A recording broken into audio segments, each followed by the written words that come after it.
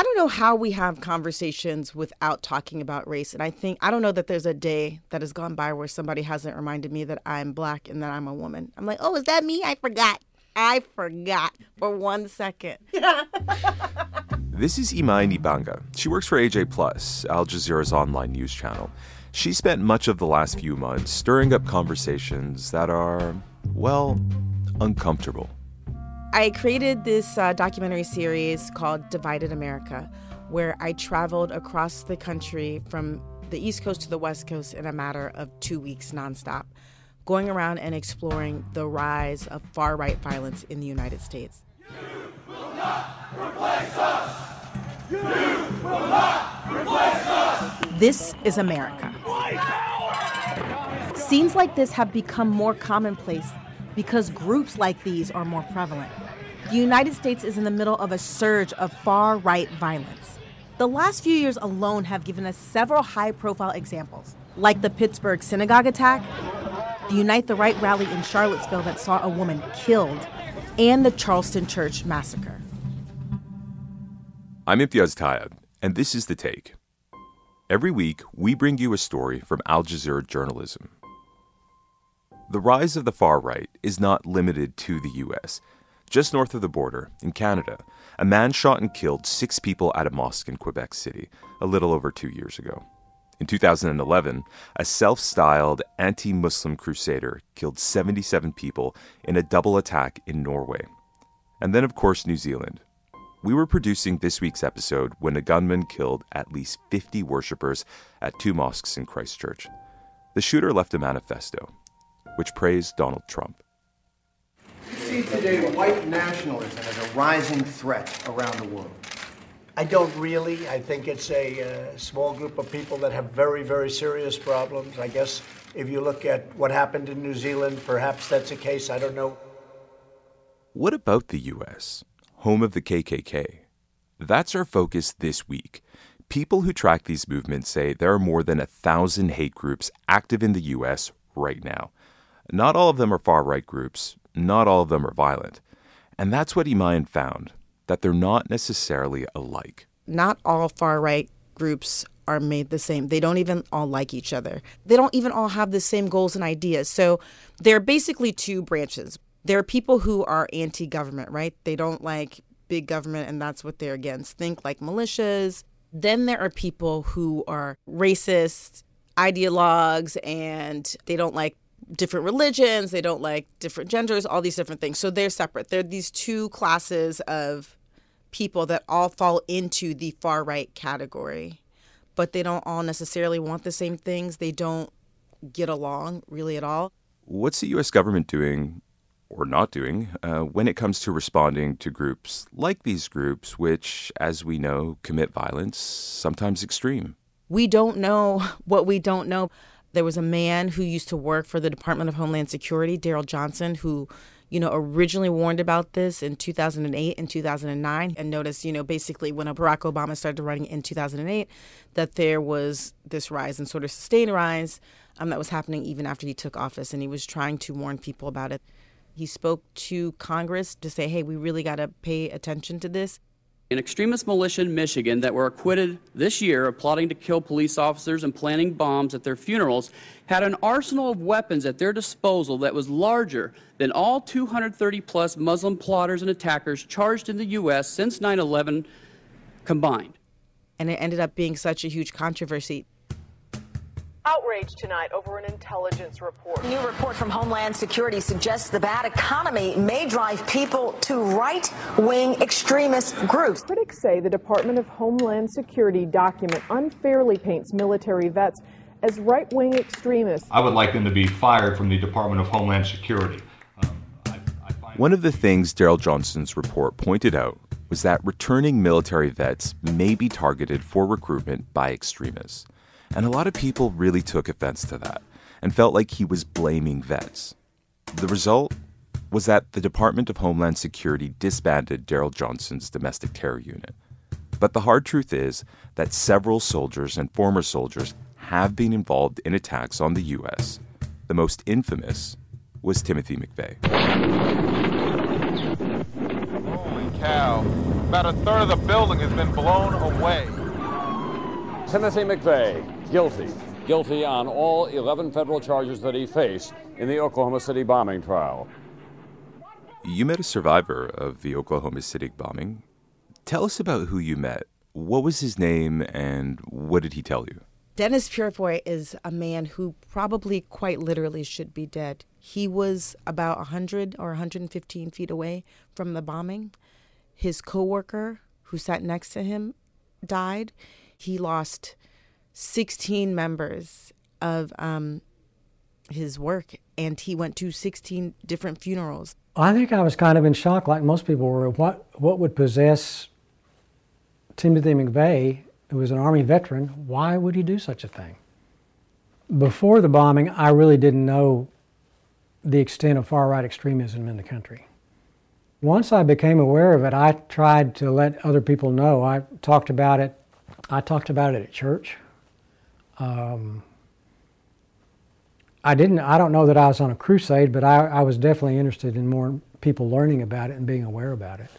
One of the things I asked him, which I think about all the time, because even in reporting this, there are people now who not only don't remember Oklahoma City, but don't even know that's the thing that happened. And it's going to be 25 years next April. And I asked him if he worried about it fading from memory, and he said, a little bit, but it's still, even to this day, it's the largest domestic terrorism as far as number of casualties in the United States. I hope that we remain, for many years to come, still the largest domestic terrorism incident in our history.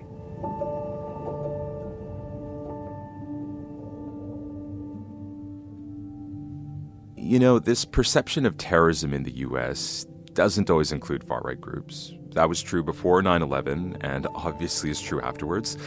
There was a part of the documentary that really jumped out at me, and it was a news anchor standing in front of the building minutes after the bombing.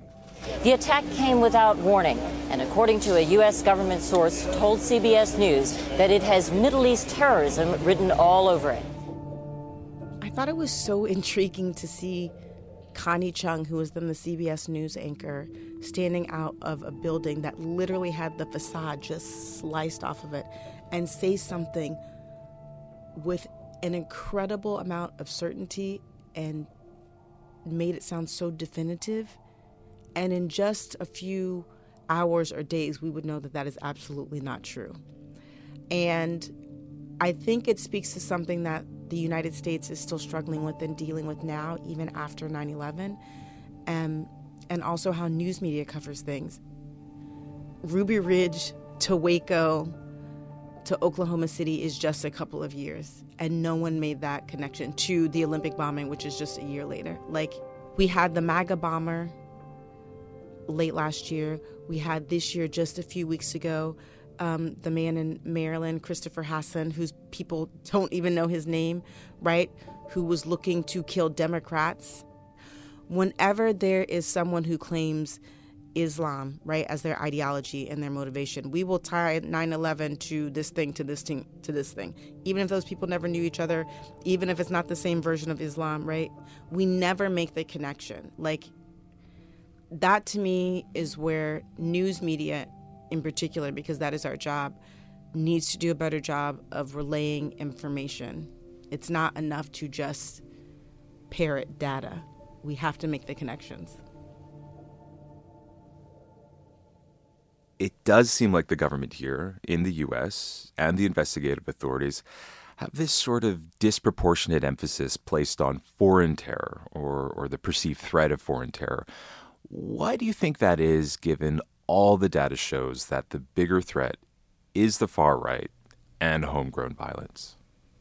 It may be because, it's difficult to understand things within your own home. Like, how much scarier is it that you are more likely to be harmed by an act of far-right violence here in the U.S.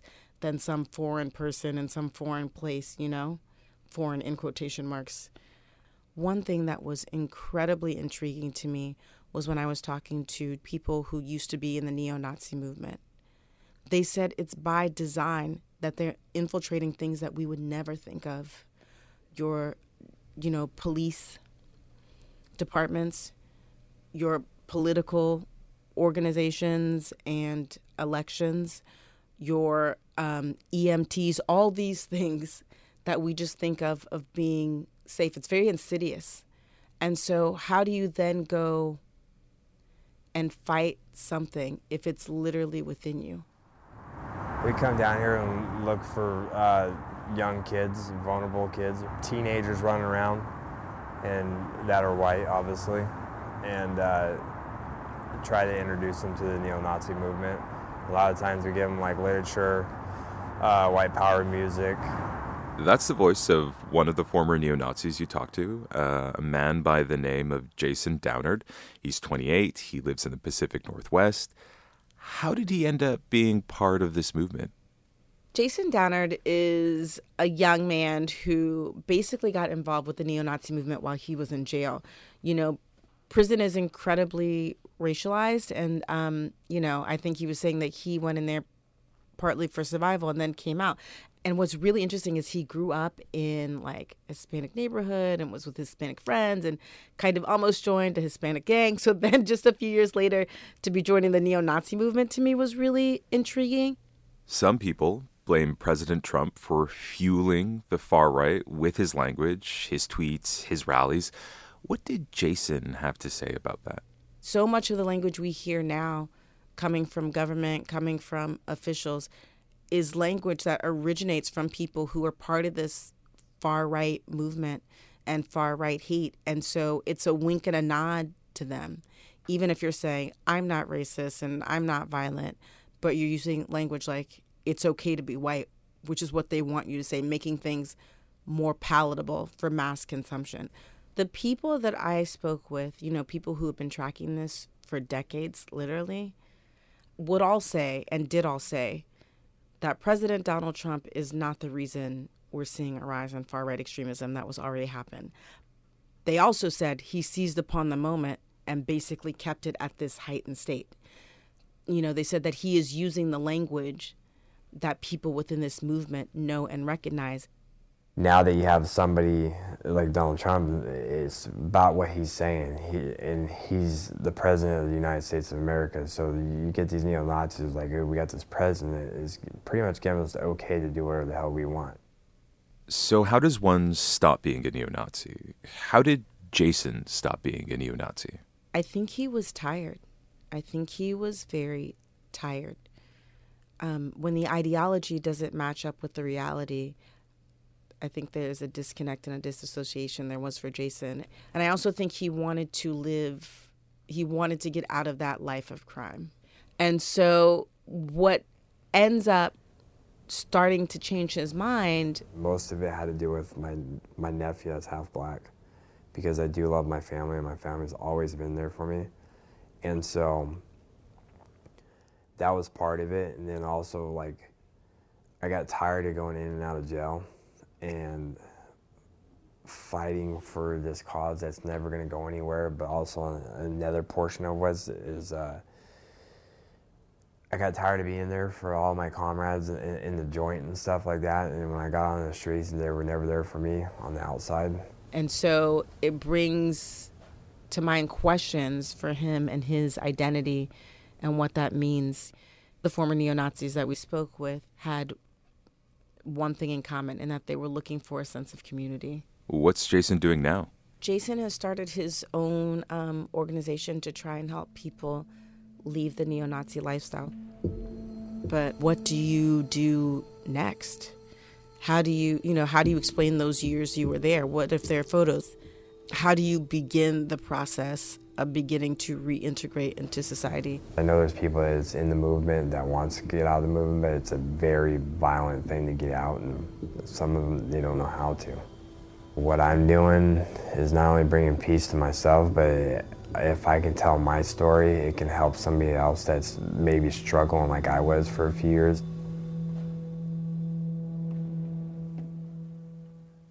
What was it like for you? You're a black woman, grew up in the Deep South, and you met a guy and he's covered in tattoos, and you can kind of see that he's tried covering them up, but, these are white nationalist tattoos, a lot of them. Was it weird? I mean, was it strange interviewing a guy who lived this life? The best part of this series was showing up to interview people in person, and no one knew what I looked like. No one knew that they were going to get this short black girl who wears like African headscarves and like bold colors to come talk about it. And I actually was incredibly nervous and thoughtful about this because my photographer is Chilean. The producer I brought with me is Palestinian. So they were all people of color. There were no white people on this shoot. And I was like, is this a good idea? Like, how will we? So I was just hopeful that I'm like, if you say you're a former Nazi, I'm just going to hope you're a former Nazi right now. And I think, I don't know, maybe it was somewhat disarming, like to go and to see me and to meet me, because he was really open and I wasn't going to be soft on him just because of how I look. And I think so often in legacy news organizations, they would have done this same story and not asked some of these questions, right? One thing that came up with him and with other people was this call for empathy for people who are perpetrators of this far-right violence and crime. And I think a legacy news organization would have been like, that's the end. We should all love each other. And me being in this body, I was like, nope, cool story, bro. But what about the victims? I hear everything you're saying, but what about the people who are the victims of this stuff? One of the most awkward moments, I should say, was when you asked Jason, you served time in prison for various crimes you've committed, but tell me about some of the crimes you didn't serve time for.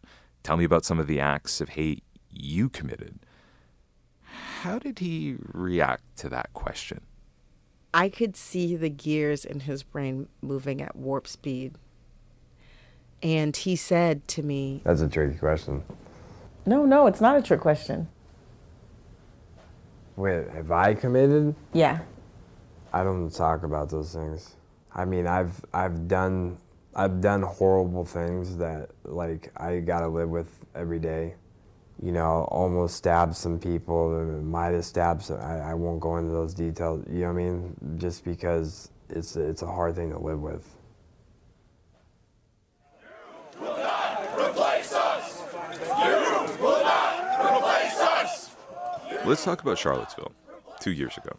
And, people are still talking about the violence on that day.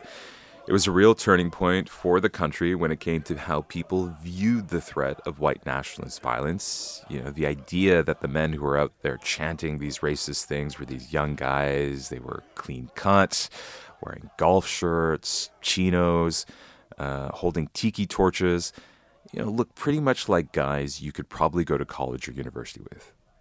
Do you think that in itself says a lot more about where we are when it comes to who embraces this ideology? How do the images of those people in Charlottesville at all differ from the white people that we see in the black and white and color images of people terrorizing black people during the civil rights movement in the 1960s? Those people were dressed well. Those people had kids. Those people stood on the steps and yelled about, segregation now, segregation forever, and terrorized black people. There are images in this country of people in their Sunday best and in business suits around people who are being lynched. So this idea that white supremacy only exists for impoverished white people who are also uneducated is something that has never made sense and we know factually is untrue. Did at any point anyone say to you in the process of making this doc or even in the comments section afterwards, what is this black woman from Louisiana, of Nigerian background, doing talking about white nationalism? Did you come across that at all? 100%. Like the first comments were about how black I am and how I shouldn't be the one to speak and how neo-Nazis or former neo-Nazis aren't going to tell me anything because I'm black. And I'm like, I think they revealed a whole lot, actually. Did you watch it or did we just comment before we click play? I think that's always going to be a question for me on any story I cover, regardless of if it's race related or not, just because that's what social media is shouting down women and people of color. And I happen to be both. And I'm going to continue to do the work because it needs to be done. And it needs to be done by people who look like me and who are from where I'm from, because we're not hearing those narratives and we're not getting those perspectives. Do you feel, given all you've learned, all the people you've met, everything you've read, everything you've seen, that we will see a day where white nationalists, white supremacists just won't be a feature within the U.S. anymore? Do I see a day where people will not be people? No. That's what you're asking me. This behavior, this ideology is learned. People thought my generation would be the one to get over racism. And then we saw who was in Charlottesville. And those people, too, will grow up one day and have children, and those children will have children. This is a lifelong fight, in part because of how this country was conceived, what it is built upon, slavery, right? And the death and slaughter of indigenous people. And so I was just so thankful that people were willing to share their stories with me and willing to be uncomfortable. And I feel like that's one thing we all have to do and get used to. Like, we've all got to be uncomfortable. People of color are uncomfortable all the time, every day. And if white people join us in that discomfort, I think we can begin to have these very, very difficult conversations that we need to have and quite possibly come up with solutions. But at the very least, be open, honest, and respectful and, you know, talk about some of the factual things that are going on.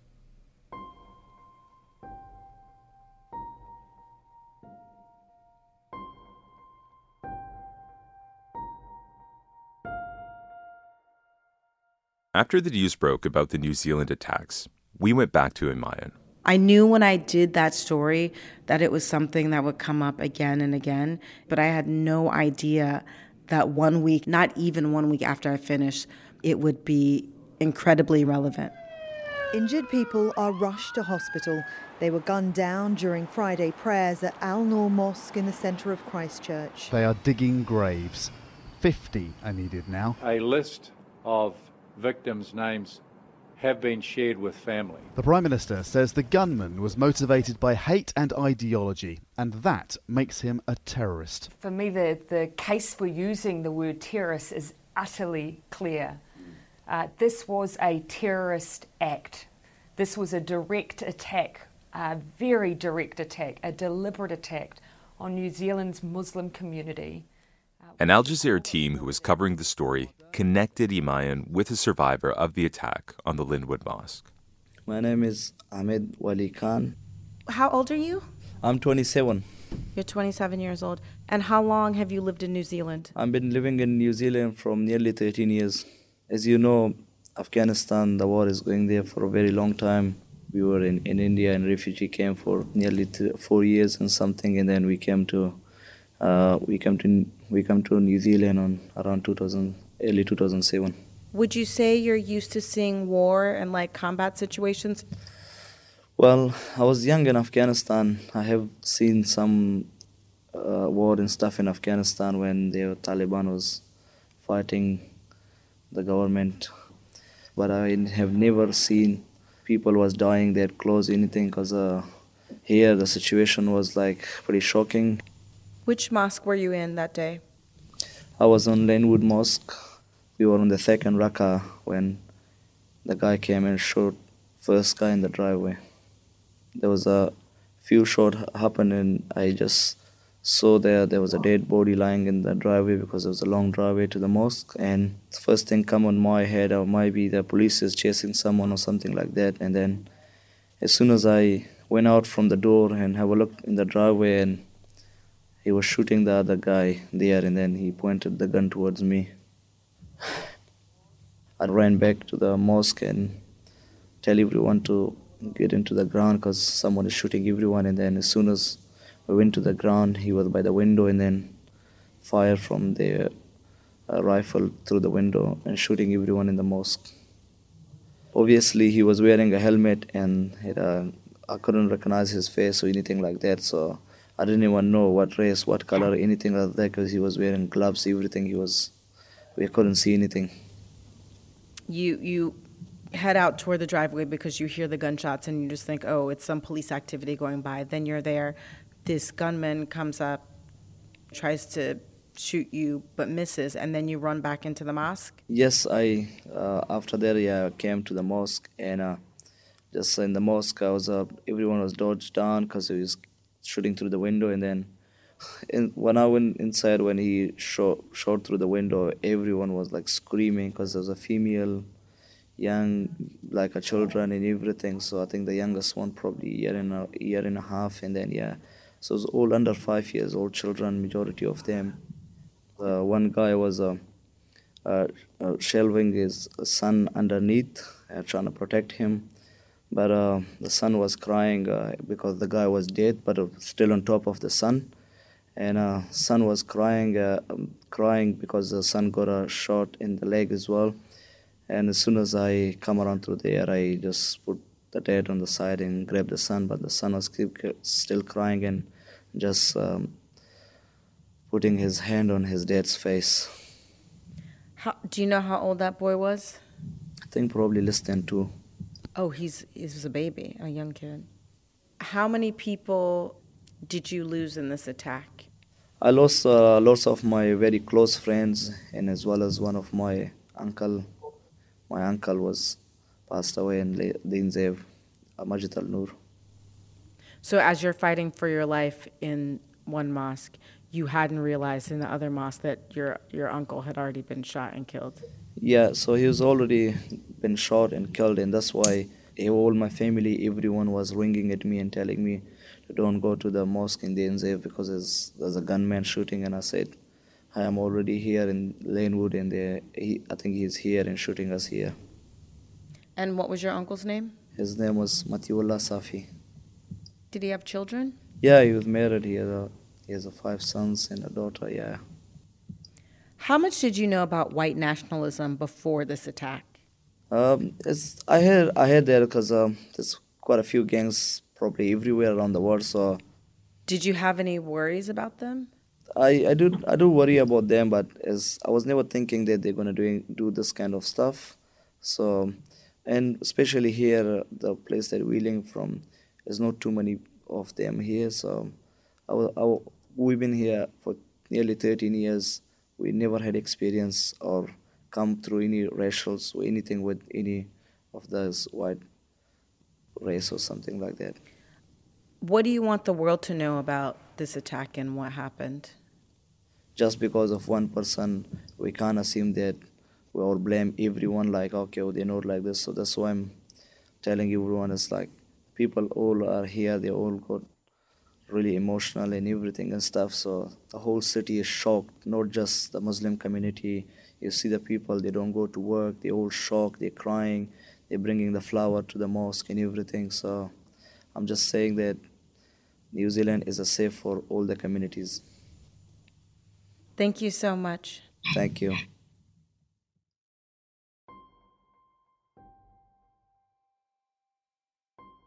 Oh my gosh, his uncle had already died unbeknownst to him, and his mom calls and says, don't go to the mosque for prayer.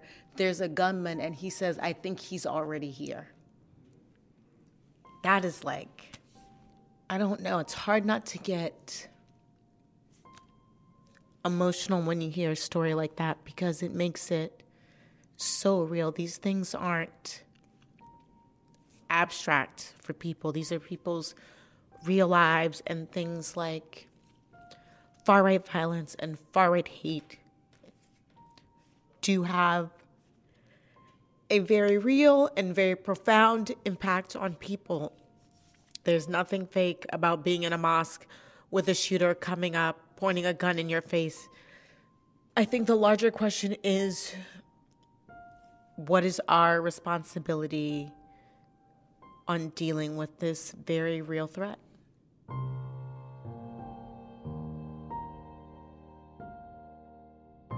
And that's The Take. This episode was produced by Ney Alvarez and Amy Walters, with Alexandra Locke, Jasmine Bayumi, Priyanka Tilve, Dina Kispe, and Morgan Waters. Seth Samuel was the sound designer. Our social media producer is Natalia Aldana.